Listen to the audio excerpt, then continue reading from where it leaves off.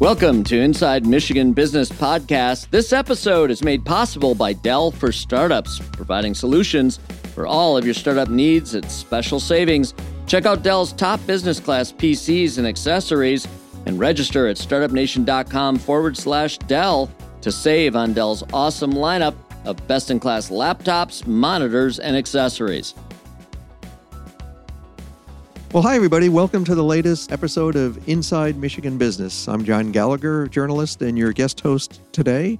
And I'm happy to welcome Sam Abuelsamid, who is a principal mobility analyst with the Guidehouse consulting firm.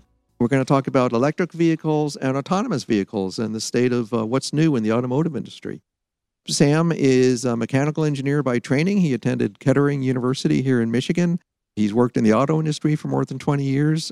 He's also an automotive journalist, writes for Forbes magazine and others, and he has his own podcast, Wheel Bearings.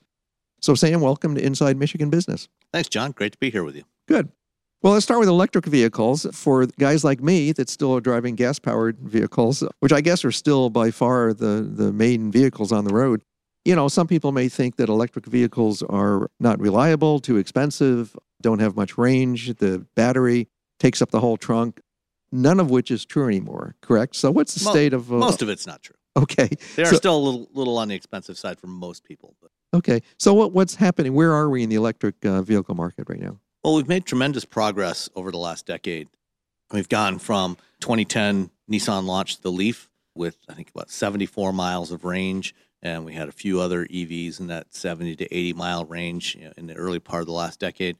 And now it's not at all uncommon to have EVs that get over 3, in some cases even 4 or 500 miles. The Lucid Air was launched last fall with a range of 512 miles.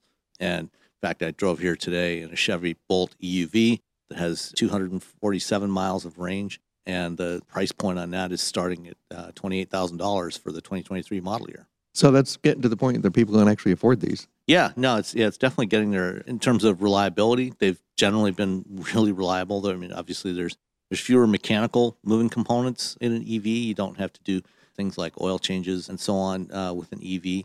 You still have regular wear items like tires and wiper blades and bulbs and things like that. But for the most part, they require less maintenance than an internal combustion vehicle. They're certainly a lot more affordable to operate, especially when gas is upwards of $5 a gallon, or if you're in California, $7 or $8 a gallon. Putting electrons into an EV at 11 or 12 cents a kilowatt hour is much more affordable. So there's a lot of advantages to driving an EV. And, they're also, unlike some of the very early EVs in the 70s and 80s that were experimented with that were basically glorified golf carts, these things can be really quick, really fun to drive. I mean, obviously, Tesla has demonstrated just how quick EVs can be. You've got vehicles like the Model S Plaid that will do 0 to 60 in 2 seconds, and even that Lucid I mentioned, or the Hummer EV that launched recently, a 9,000-pound off-road pickup truck that goes 0 to 60 in 3 seconds, which is just, that's bonkers. When I was growing up, the thought of even a Ferrari getting under 5 seconds for 0 to 60 was unthinkable. And now to see these giant trucks and other vehicles that can provide that kind of performance is quite astounding. Yeah, and something like the Ford F-150 Lightning, a big hit, I gather, a couple 100,000 orders. So consumer acceptance is coming along here. Oh, absolutely. There's a growing interest in EVs. We've gone from a year ago, first quarter of 2021, we're at about 2% market share for EVs in the U.S. And now, as of May, EV market share is up to about 5%. So it's growing quickly. In fact, the demand and interest in EVs is growing faster than the availability. Manufacturers are still ramping up production of both the vehicles and, more importantly, the batteries. That's actually probably the biggest bottleneck right now is batteries, building enough batteries for the EVs that people seem to be interested in buying. And even there, we've got between now and 2025, we'll have 20 new EV battery plants going up in North America. But then you also need the raw materials to feed those, things like lithium and nickel and manganese and cobalt. And so we've got to develop that material production and processing as well. Yeah, I understand. That's because of trade restraints and problems with China and so on. That's one of the big... That's part of it. Until relatively recently, though, for things like lithium, for example, there hasn't been a lot of demand for lithium for EV batteries until the last few years. And now all of a sudden, we're seeing this rapid growth and it hasn't kept up yet. Lithium is actually quite common around the world. It's a pretty common element, but we haven't developed the extraction and processing of lithium because there wasn't demand for it. So most of the lithium today for EV batteries is coming from South America or Australia, and it's being processed in China.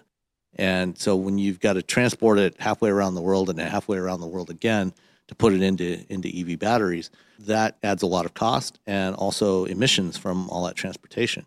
So localizing production of that stuff, whether it's here in North America or in Europe for that market or in Asia, be increasingly important to make sure that we get all of both the cost and environmental benefits out of it. Good. And let's talk about charging stations. Is that the big constraint, that knowing where you can charge these things? That is a significant constraint. So far, it hasn't been much of a constraint because the consumers that have been buying EVs are largely more affluent consumers because the vehicles that have been available, especially from Tesla, have been more premium priced vehicles. And so those customers typically live in single-family homes with off-street parking. And really, when you look at new car buyers in general, the vast majority of consumers never buy a new car. Most people buy used cars. So we're only 10 years into this modern EV era. And so we're still very much in the early adopter phase. So the people who have been buying EVs up to this point, they can charge at home. You get home at night, plug it in, and you don't even have to think too much, unless you're taking a road trip. You don't have to think too much about where you're going to charge in public. But as you move forward and you expand the audience for EVs and you get to middle and lower income consumers, a lot of times they either may live in a multi-unit dwelling apartment or a townhouse or something, or even in a lot of older cities, if they live in a single family home, they may have to rely on street parking rather than off-street parking. So you need to have more public charging infrastructure to expand the use case for EVs for those people. And then, obviously for longer trips as well, we're expanding that infrastructure as well. And as you said, some people can plug in overnight and it's not a problem, but are there fast-acting charging stations coming along? Oh, yeah, absolutely. So, at home, you can easily charge a typical EV in under 8 hours. And most of the time, 90% of driving is less than 40 miles a day. And a typical, charging at home, you can do that in an hour. So that's not a problem. When you do need to take longer trips, we've got expanding network of DC fast charging stations out there and vehicles that can actually support it. For example, the new EVs from Hyundai Motor Group, from Hyundai, Genesis, and Kia, those will charge at 230, 240 kilowatts, which means I recently took a road trip to Wisconsin in a Kia EV6, and I charged it from 10 to 94% in about 28 minutes. You can get from 10 to 80% in under 20 minutes, in about 18 minutes. As you get closer to being full, it slows down the charge rate to protect the battery.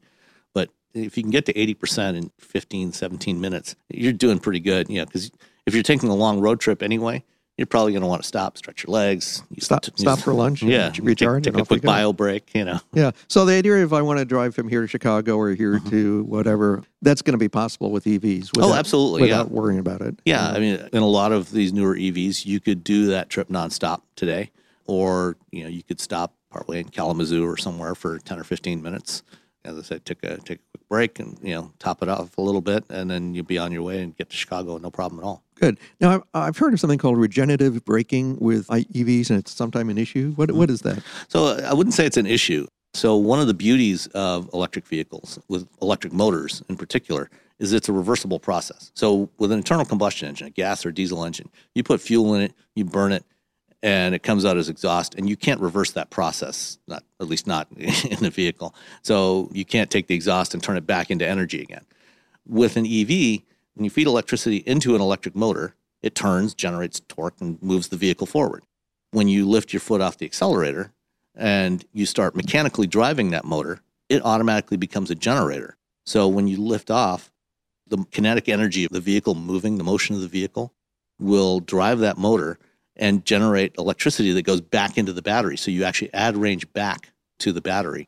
And at the same time, you're slowing the vehicle down and you're not using your brakes, your regular brakes. So you've got less wear on your regular brakes. You're putting energy back in. So regenerative braking is great. And one of the things that's really nice about it, if you have a car like the one I'm driving today, the Chevy Bolt, that has what they call one-pedal driving, when you're driving in stop-and-go traffic, you got to go back and forth between the gas and the brake pedal all the time.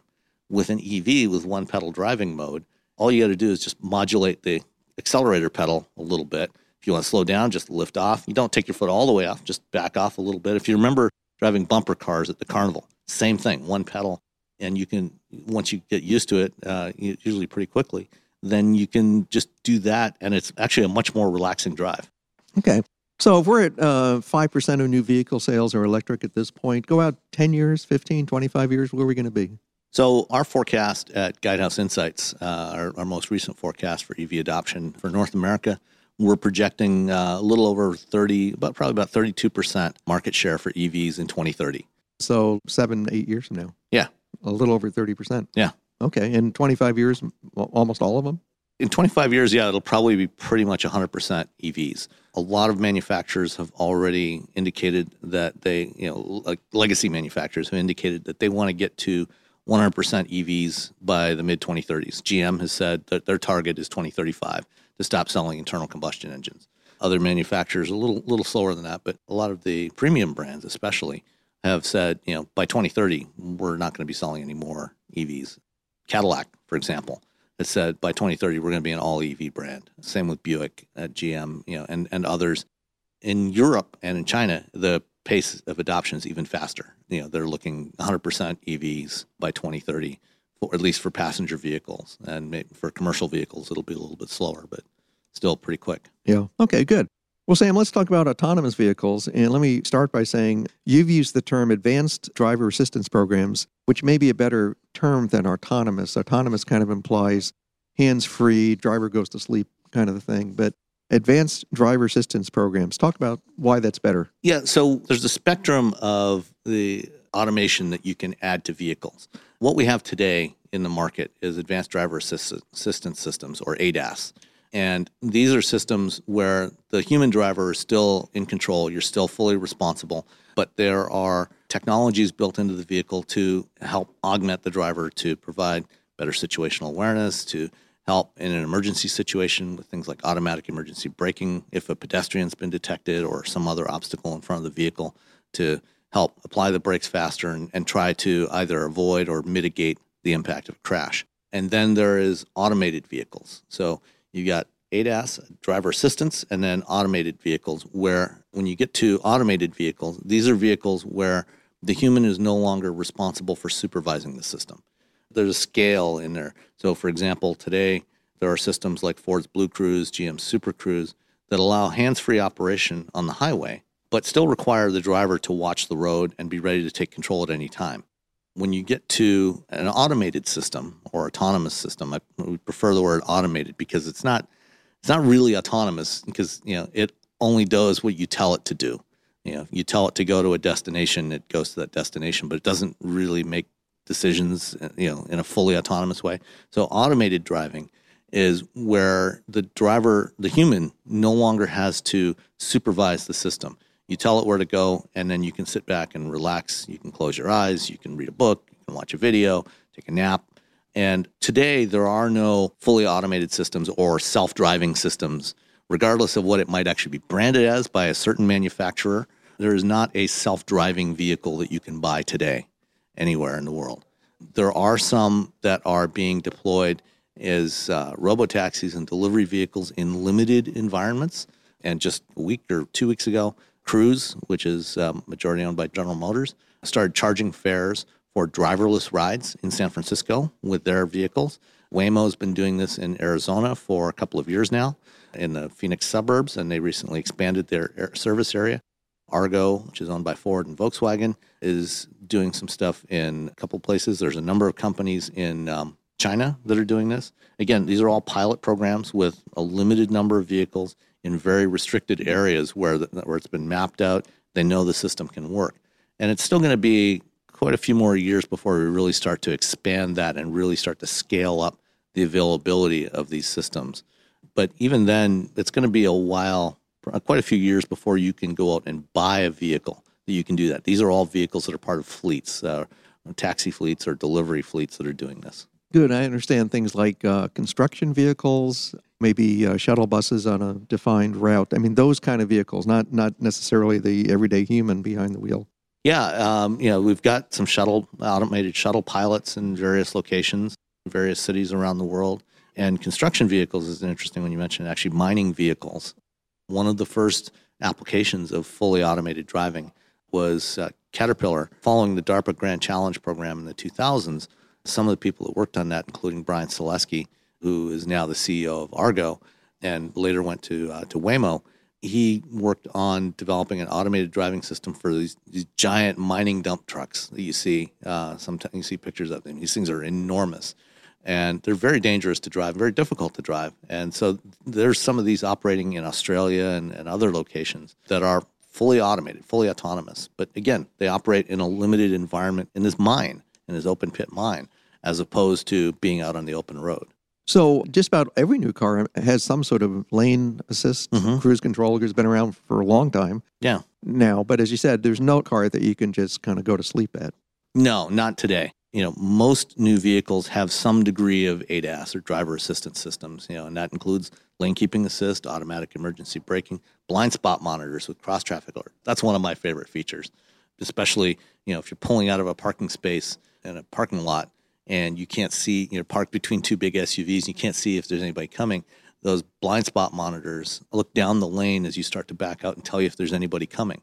These are all part of the ADAS suite, and those same sensors are being integrated into more sophisticated systems that eventually get you to automated driving. But today, it's increasingly difficult to find a new vehicle that doesn't have at least some of this capability. Now, there have, of course, been some very infamous fatal accidents involving some of these vehicles. Did that set back the effort for developing these? I wouldn't say that it necessarily set back the effort, but it really made everybody think, at least everybody responsible, really think about how they're doing this, how they do the testing, how they set the criteria to evaluate, how do you judge if this is good enough, if this is safe enough to deploy in the real world, around humans and around other vehicles.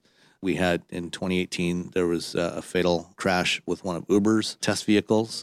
The safety operator that was in the vehicle was not properly supervising the system, wasn't paying attention, and the system simply did not work well enough and did not recognize a pedestrian, Lane Hertzberg, crossing the road in Tucson, Arizona. And there was no reason why it shouldn't have. The system was just not properly designed. And then, there have been a number of crashes with Tesla vehicles in autopilot. The first one was in 2016, and there have been a number of others since then, fatal crashes. And part of the problem there is that Tesla has, the way they've marketed that system, Elon Musk continuously going out and talking about our vehicles are going to be full self-driving with, just software updates. We've got all the hardware we need, which is just not true. And calling it something like autopilot or selling, a feature that they call full self-driving, when it simply is not anywhere near ready to be fully autonomous. But a lot of drivers think, if the CEO of the company is telling me that it can do this, then I should be able to do that. I can take my hands off the wheel, even though it's not designed as a hands-off system. So that has, I would say, it's slowed down the hype. Let's put it that way. It hasn't necessarily slowed down the work, and hype or not, it would have taken at least as long as it has taken to really mature the technology. So I think it's probably a good, I hate to say that, a fatal crash is ever a good thing, but the idea that it has made a lot of people think carefully about how we promote this technology, because people have to trust it if it's going to be accepted widely. So, making sure that they take a safe approach and make sure that when they test it and develop it, that they really validate that everything is working as expected. And I think that's going to be the key to widespread adoption of this technology. Okay. And so the idea that some have promoted that someday you'll call up a driverless vehicle, will show up at your home, you'll tell it where to go, you'll sit back and watch a movie while it takes you there. How far away are we from that kind of world? Well, if you live in Chandler, Arizona or San Francisco, you can do that today. So it is possible today within certain limited geographic areas, and that's possible today. When will you be able to do it anywhere? We'll see it gradually expanding over the course of the next 5 to 10 years. And in 2030, it'll be a lot more widespread than it is today. Okay, interesting. And talk about the stages, stage 2, stage 4. Talk about what these mean. Yeah, so the Society of Automotive Engineers a number of years ago developed a taxonomy for this, a nomenclature for automated driving, and 6 levels of automated driving, from level 0, where there's no automation, no assistance systems at all. Level 5, that's the highest level. That means a vehicle that is capable of driving anywhere under any conditions that a human can drive. And then in between, you've got this progressive scale. So most of what we have on the road today would be level 1 systems. These are basic ADAS systems where each function operates individually. So this is where you have things like lane keeping assist or adaptive cruise control or blind spot monitoring. These are all functions that are part of level 1.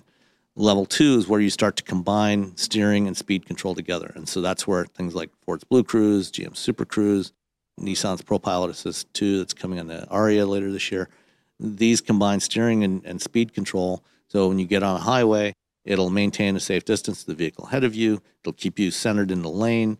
And in some cases, like Super Cruise, it can even automatically do lane changes. And also Autopilot is also a level 2 system. I personally am not fond of the level nomenclature because there's some ambiguity there, and it's not really meaningful to consumers what these levels actually mean. I actually prefer a different way of describing them, which is feet off, hands off, eyes off, brain off. And so today, what you have in most vehicles is you might have feet off, so cruise control, and then hands off is where you get into the Super Cruise, Blue Cruise type systems where you're hands off, but you're still eyes on and brain on. So you have to watch the road and you have to be attentive and be ready to take control at any time. The next level would be eyes off, but still brain on. So feet off, hands off, eyes off, brain on. And that would correspond roughly to what the SAE thing describes as level 3, where the vehicle is capable of doing the driving task under certain limited conditions. And the driver doesn't have to supervise 100% of the time, but they do have to be ready to take control when it reaches the limits of its operating domain. And the first systems like that on the road there's one in Germany from Mercedes-Benz called Drive Pilot, and it can operate on highways without the driver watching the road all the time, but only at speeds up to about 37 miles an hour. So when you're in stop and go traffic, have a traffic jam pilot system. And Honda has a similar system in Japan on a very limited number of vehicles. And then the next step is brain off, and that's where the human does not ever have to take control. And this would be either level 4 or level 5. The only difference between level 4 and 5 is at level 4, there's a limited area where the system can operate. Level 5, it can drive anywhere. Level 5 is what Elon Musk has talked about that his vehicles will be capable of doing. And frankly, they won't ever be able to with the hardware they have. But that's another story. But level 4, this is what you see from Cruise, Waymo, Argo, Motional in Las Vegas, and various other companies, where within a certain defined geographic area, and the criteria to limit it can be literally anything. So it's usually a geographic area as a minimum. In some cases, it's time of day or weather conditions where the vehicle can operate without a human supervising it and without the need for a human to take over. And when you get to that level, the system has to have redundancy built in. Because if you think about today, you've got assistance systems on your car like ABS or power brakes, power brake assist or power steering assist. When those things fail, you can still drive the car. If your power steering fails, you can still steer the vehicle. The human is the redundant system in that case. You just have to put more effort into turning the wheel to go where you want, but you can still drive the vehicle. When you have a vehicle where there may not be a human in there, or there may or may not be any human controls, like a steering wheel, now you have to build in redundant hardware that if your steering actuator fails, you have to have a backup one. If your brake actuator fails, you've got to have a backup one that can still stop the vehicle. And so at level 4 or 5, the system has to be capable of bringing itself to a safe stop in what they call a minimum risk condition, but basically pulling over to a safe location where you're out of traffic and do that without a human having to take over. Because there will be times, if you've got something like a robo-taxi, where there's not going to be anybody in the vehicle. If it's between rides, there's nobody there to take over. So it has to be capable of doing that on its own. And that's something that today, as I said, is in very limited deployment, and that will grow over the next decade. Okay.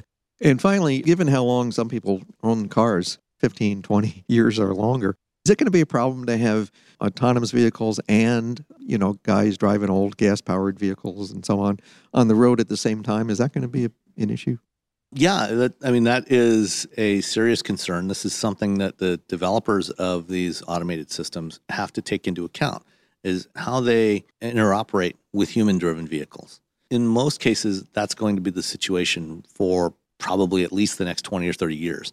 What we will probably start to see is in some places, maybe some city center locations, as the technology matures, maybe by the end of the decade, there will be some locations where human-driven vehicles are not allowed into those spaces anymore, and only automated vehicles can operate there. When that happens, the problem becomes a little simpler. But in the meantime, in most places, you're still going to have to deal with the variable that is the human driver. So the systems have to be smart enough to take into account what is a human likely to do and how might they respond to what the software is doing. And, a great example of this, a few years back, there was a relatively minor crash with one of Waymo's test vehicles in California, where it was driving along in the right-hand lane, the curb lane, and there was a construction zone that came up, and there was a bus in the adjacent lane to the left that the automated test vehicle assumed that the bus was going to stop and let it in to go around this construction zone. And the bus driver did not stop. And so the Waymo vehicle ran into the side of the bus. It was minor damage. Nobody was injured or anything. But that's the kind of scenario that can happen. And so one of the things that increasingly these companies are looking at is putting in things like vehicle-to-vehicle communications so that the vehicles can indicate their intent to each other. As humans, we do this all the time. We use nonverbal cues when we're driving. You pull up to a four-way stop, and 2 or 3 cars get there at the same time, and you wave your hand, and you say, "Oh, you go ahead first." And we provide these cues to each other, and we're signaling our intent that way. It's a lot harder for a vehicle to do that. So adding things like communications between the vehicles, so that an automated vehicle can get a signal from a human-driven vehicle in the adjacent lane that vehicle is not slowing down, the driver has not let off the accelerator, they're going at a constant speed. And then the automated vehicle can say, okay, I'm going to wait 3 seconds and let this vehicle pass, and then I'll pull over. So those are the sorts of things that developers of these systems have to take into account, and that will be challenges as we go forward, and these vehicles have to coexist on the road. Yeah. Makes me want to invite you back, every 5 years to for the brave new world of EVs and AVs. Well, hopefully we don't have to wait 5 years. Right. Great. Well, I want to thank Sam for being here today on Inside Michigan Business with the latest and greatest on the automotive mobility market. Once again, I'm John Gallagher, and welcome back, and we'll see you at the next time. Thanks very much. All right, that wraps up this episode of the Inside Michigan Business Podcast. Be sure to subscribe to receive programming notifications and special event announcements by going to InsideMichiganBusiness.com. Follow us on your favorite social media platform and wherever podcasts are downloaded. Thank you for listening.